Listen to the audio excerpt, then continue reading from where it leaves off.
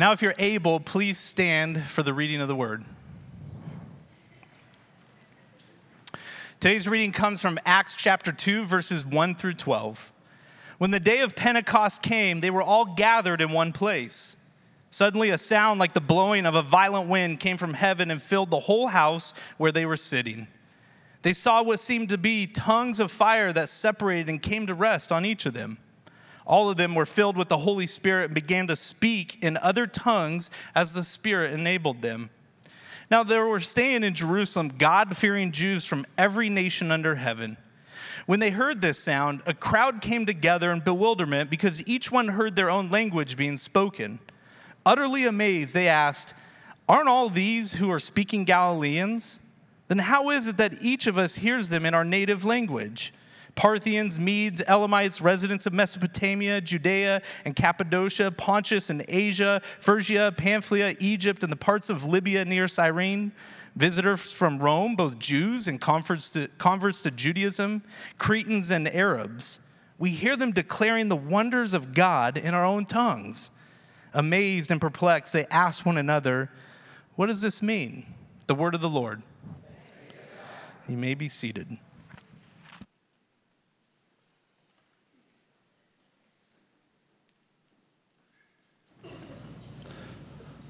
Well, good morning. Good morning. Had to check and make sure we're still morning, technically. So it is good to be with you here today. My name is Ryan, for those of you that I may not know.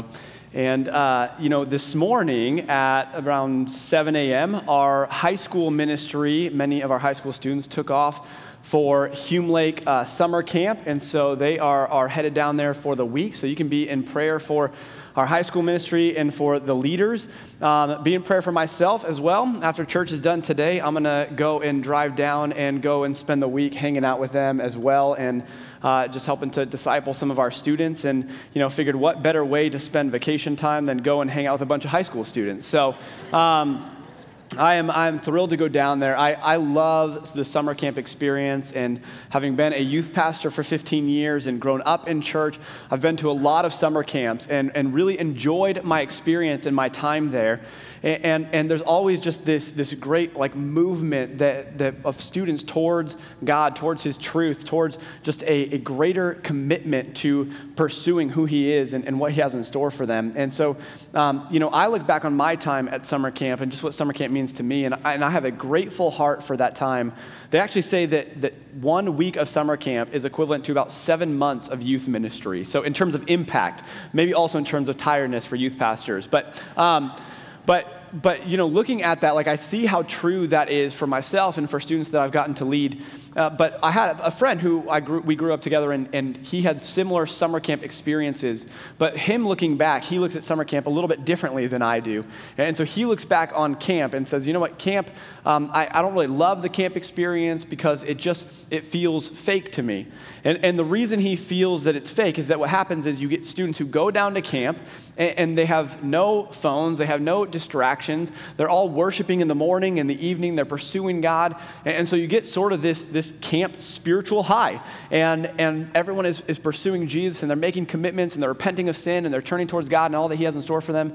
And then they come home, and it's like a week later, it's like camp never even happened in many ways, right? They're just back to their old ways, back to their old routines, back to their old habits and distractions and everything else. And so it's a little bit discouraging when you look at what happens in camp and then what happens the rest of the year with some of these students.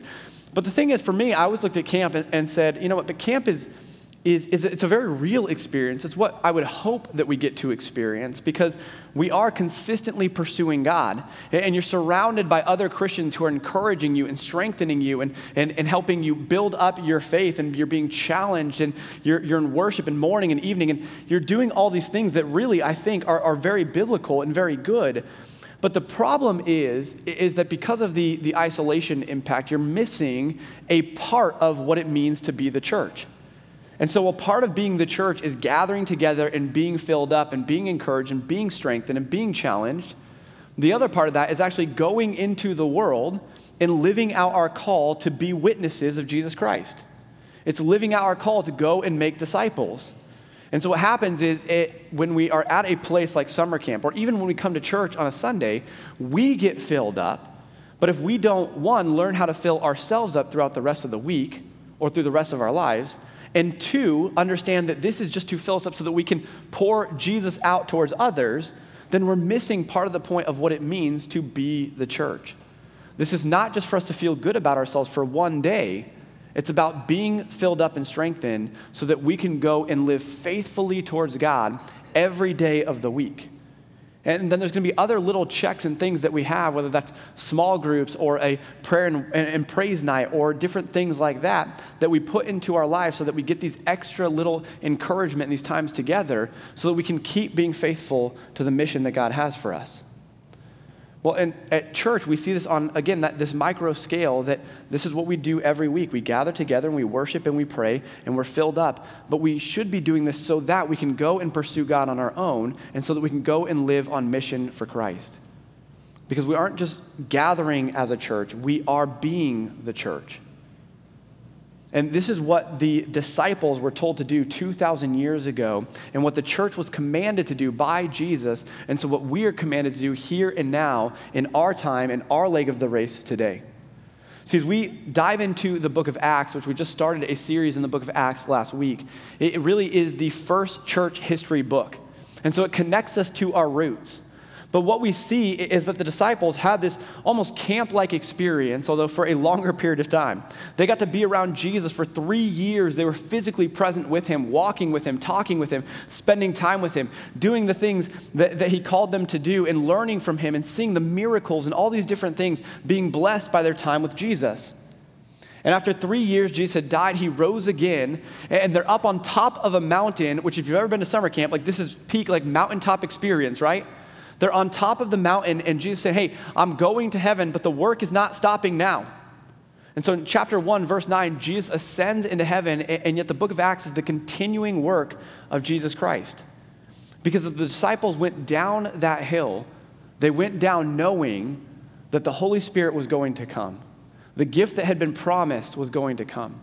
The advocate, the helper that Jesus had talked about in the Gospels, that Jesus reminded them of in the first chapter of Acts, was going to come upon them, and they were going to receive the Holy Spirit and be empowered, and they had a mission to go and be witnesses of Jesus Christ. And so they knew that they had to go and live out their faith on a day-to-day basis, being filled up, and then pouring out Jesus, pouring out his love and his truth for everyone they came in contact with. And because, spoiler alert, they were faithful to the call, we sit here today as a benefactor from what they did 2,000 years ago. Because they took seriously that call to be witnesses locally and to the ends of the earth. And because they took that call seriously, and then the next generation, and the generation after that, and the generation after that took it seriously, eventually the gospel came to each and every one of us. And so we sit here in Northern California 2,000 years later, talking about the gospel message, being filled up and encouraged by the same Holy Spirit, because they were faithful to be witnesses as they were called to do. And so now the baton has been handed off to us. And we gather together not just for this one moment, but to be filled up for everything that God has in store for us. Well, Acts chapter 2 is going to begin to lay this out. But before we dive into this, I want to kind of give a definition of what it looks like and what it means to be the church. As we talk about this idea of being the church in the book of Acts, here's just a simple definition that we can take forward with us for today and really for the rest of this series. The church is the collection of God's people who live as witnesses of Jesus Christ through the power of the Holy Spirit. The church is the collection of God's people who live as witnesses of the work of Jesus Christ through the power of the Holy Spirit.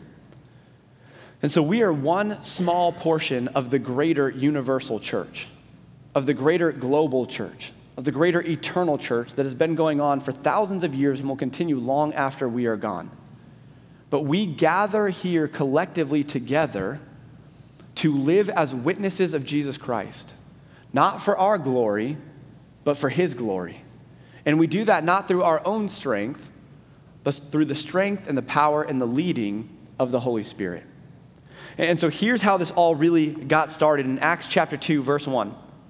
It said, when the day of Pentecost came, they were all together in one place.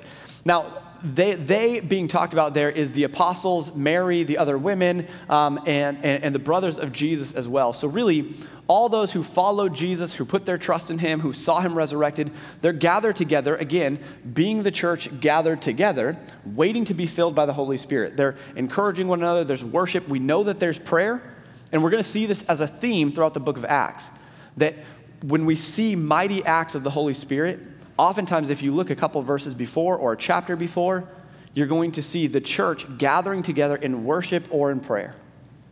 And it's when the church gathers in worship and in prayer that God decides to move. And so here they're all gathered together, but there's also other people who are around because this is the start of the Feast of Weeks. Pentecost, we don't have the name Pentecost because of the time the Holy Spirit came. That's the primary thing that we think about when we think of Pentecost. But Pentecost Penta means 50, and so it was 50 days after Passover, which was the start of a celebration that was commanded in the Old Testament, which was the Feast of Weeks. And so many people from many different nations who had Jewish heritage would gather together in Jerusalem for the Feast of Weeks.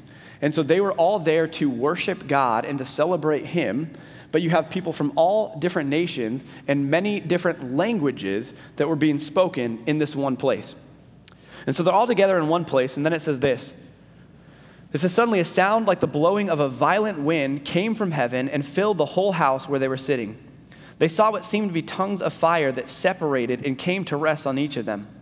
All of them were filled with the Holy Spirit and began to speak in other tongues as the Spirit enabled them. Now, let's address a potential elephant in the room here, because for some who have a church background, you might come from one of two different sides. So as we start talking about things like the Holy Spirit and speaking in tongues, there are maybe some people in here who have a more charismatic background that are like, finally, like Christ Community Church is finally receiving the Holy Spirit, and like now we are going to be the church that God has called us to be, right? Then there are some people who come from a more conservative background, and so you were like, no, I believe in Father, Son, and Holy Bible. Right? Like, Holy Spirit's kind of weird, like I don't know what to do with him, it's kind of out there, like what is that? And so let's just give a couple quick points. We could easily spend weeks or days doing this, but just a couple quick points. First of all, the Holy Spirit is part of the triune God. And Dustin mentioned this earlier. It is Father, Son, Holy Spirit. One God in three persons. One God in three persons. And so the Father, the Son, and the Holy Spirit are equal parts God. They're the same essence, the same nature, and yet three distinct persons who typically do distinct things and distinct works. And so the Holy Spirit is the one who will dwell within us and leads and guides us and speaks to our hearts, and also is an intercessor between us and the Father as well. And so the Holy Spirit is not someone to be afraid of. It's also not just a power. It is a person. The Holy Spirit is a person, right? It is God. And so it's not someone to be afraid of or to be nervous about, but it is someone that we should rejoice in knowing that he has indwelt within our hearts. Now, there's a conversation about speaking in tongues as well, which again leads to some debate about speaking in tongues. We want to be faithful to what Luke is trying to do here in Acts chapter 2, though. And so in Acts chapter 2, Luke is not trying to answer a lot of questions about what speaking in tongues is, or whether or not it's going to continue, or whether or not this is a sign for all believers. Now, if we were to go to 1 Corinthians 14, there are some instructions on speaking in tongues, on what that looks like in the church, and some guidance there as to saying, hey, some have it, some don't have it. So this is something that it's not a sign that is for, that means you have to speak in tongues in order to be a Christian or to have the Holy Spirit. But the speaking in tongues is a significant gift, and it's a significant sign that Luke wants to address. As a matter of fact, he will address it multiple times throughout the book of Acts, where he's not going to address fire or wind again, but he uses this idea of speaking in tongues to demonstrate the Holy Spirit comes on unexpected people, typically. So all of these theophanies, these visible signs of God, the fire, the wind, and the speaking in tongues, they are here to tell us one thing. And that is that this is a move of God, not of man, but a move of God. They're here to tell us that the Holy Spirit that has been promised really has come upon the apostles. That this really is the act of the Spirit, and it is the time of the Spirit leading God's people to do the work that he's called them to do. And so when you look at these different things, you see wind, and you see that wind in Scripture is oftentimes attributed to God's power and strength. And in Ezekiel 37, you see that wind is used to describe resurrection power from God. And you see fire used to demonstrate God's presence. You see this in Moses in the burning bush. You see this in when the Israelites are in the Exodus, and they're walking out of Egypt and head towards the promised land, and you see the pillar of fire that leads them at night. You also see fire described in Isaiah 66 as something that represented end times judgment. And so we have these signs that, hey, yes, God's power is here, and the truth that he has spoken is here, and you are going to go forward and be his witnesses. And then you have speaking in tongues. And again, this is the one that Luke will continue to go back to show us that what Jesus spoke in Acts 1:8 is really happening here and now and continues to happen throughout the book of Acts and into our future. So go back to Acts 1:8 and I'll demonstrate what this is talking about. In Acts 1:8 it says, "But you will receive power when the Holy Spirit comes on you." And so again, here we see this sign as the disciples are speaking. And in Acts 2, it is talking about known languages, which we'll see in just a moment.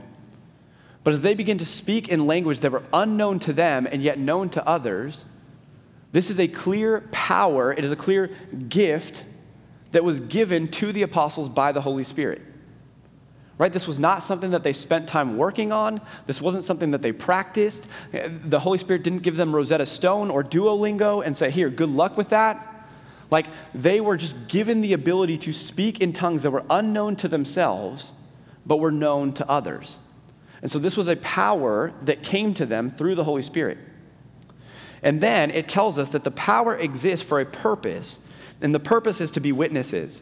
It says, you will receive power when the Holy Spirit comes on you, and you will be my witnesses in Jerusalem and in all Judea and Samaria and to the ends of the earth. And so the power of the Holy Spirit is given not to make us look really cool, not just so that they could do this thing that just amazed people, but so that they could be witnesses of the gospel message of Jesus Christ. That is the purpose of the Holy Spirit, to come and empower them to be witnesses of the power of Jesus Christ, of the truth of what Jesus did. The Spirit came upon them to allow them to proclaim the message that God so loved the world that he gave his one and only Son, that whoever believes in him shall not perish but have eternal life. And that Son, that Messiah, that Savior they'd been waiting for was the person of Jesus.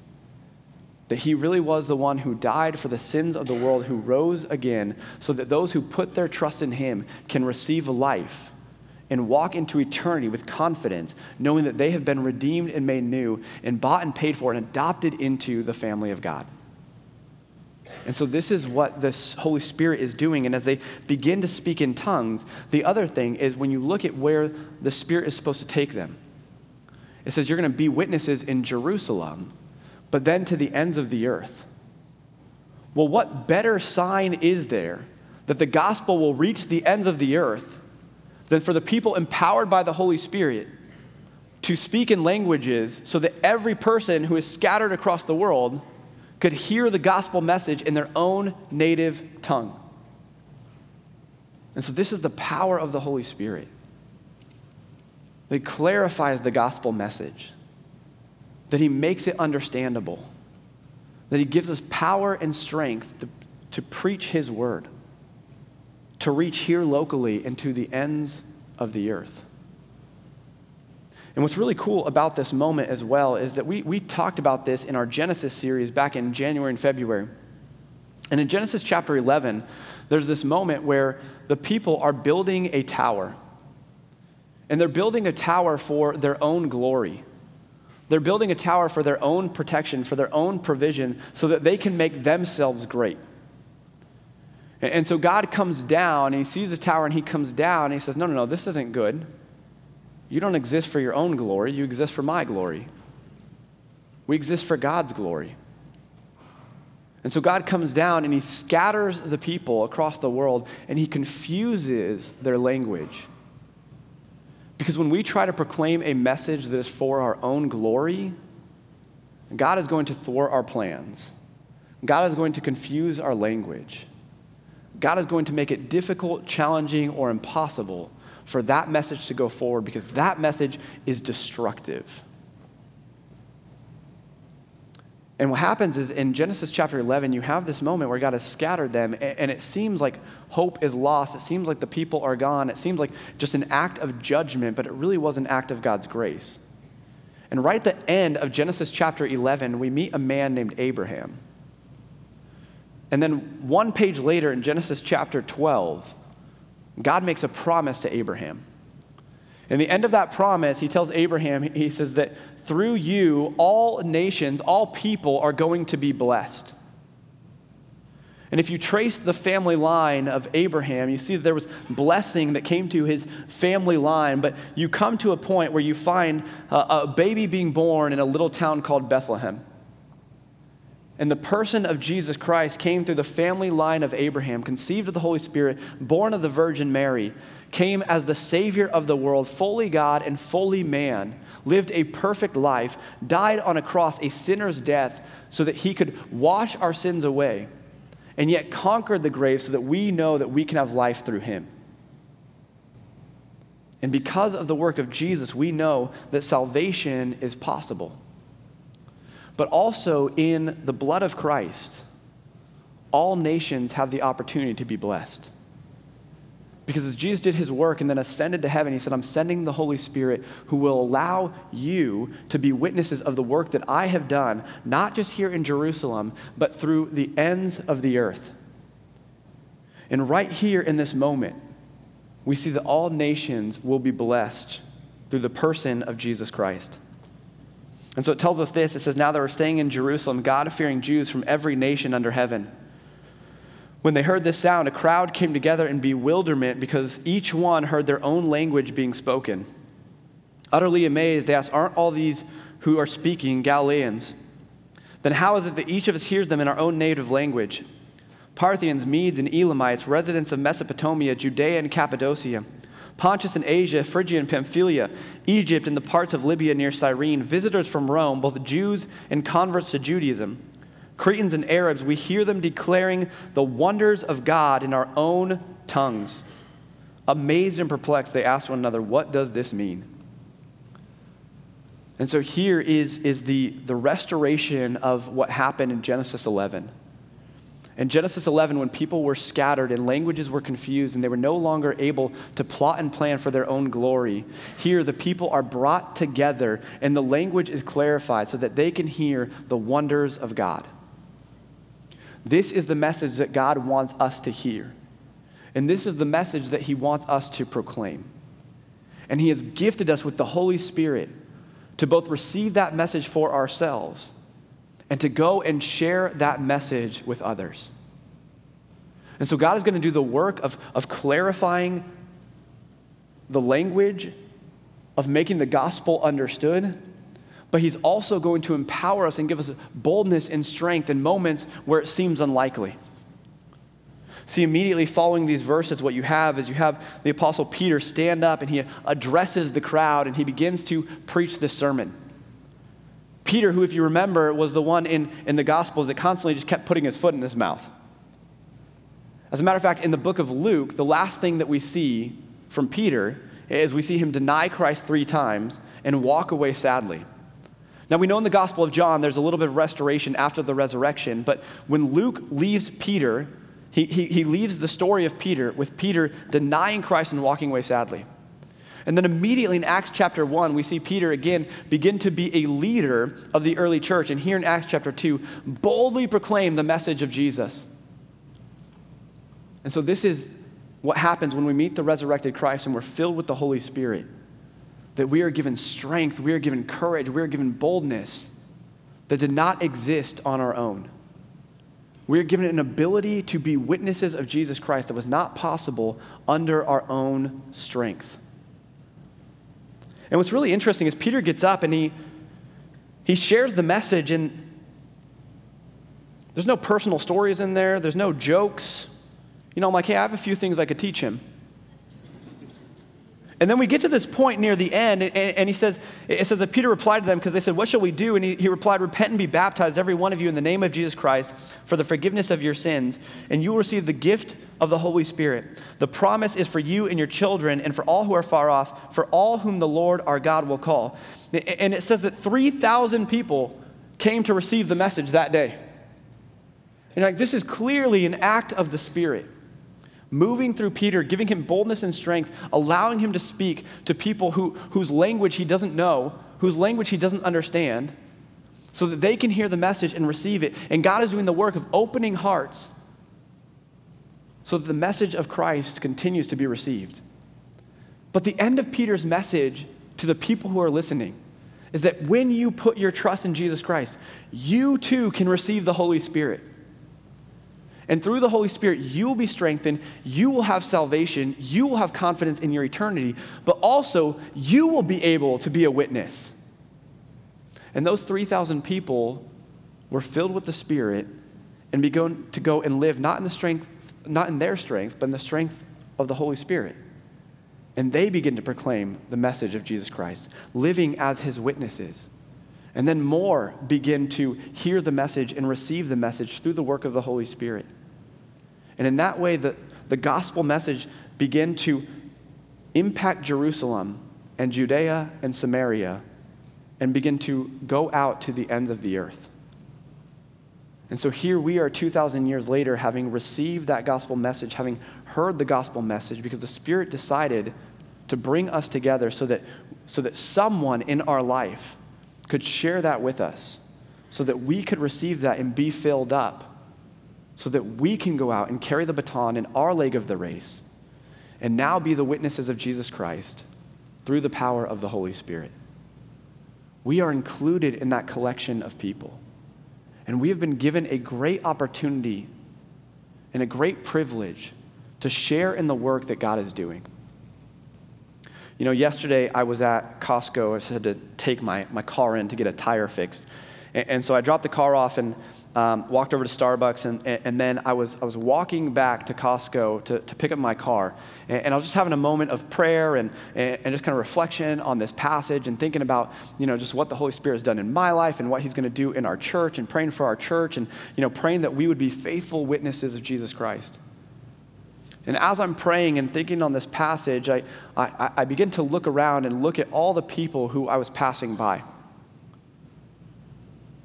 And most of the time when I'm walking, I mean, I'm a shy introvert, right? So I'm just like, people are here, I'm going to put my face down, and I don't want to see anyone or talk to anyone. Like, I'm just going to do my thing, and that's all, right? And so I'm just looking up, and I start looking at people's faces, and I just start thinking, like, I wonder who that person is. I wonder what their story is. And person after person, I begin to think on a deeper level, I begin to think, you know, I wonder if that person knows who Jesus Christ is. And I begin to wonder about where they're headed for eternity.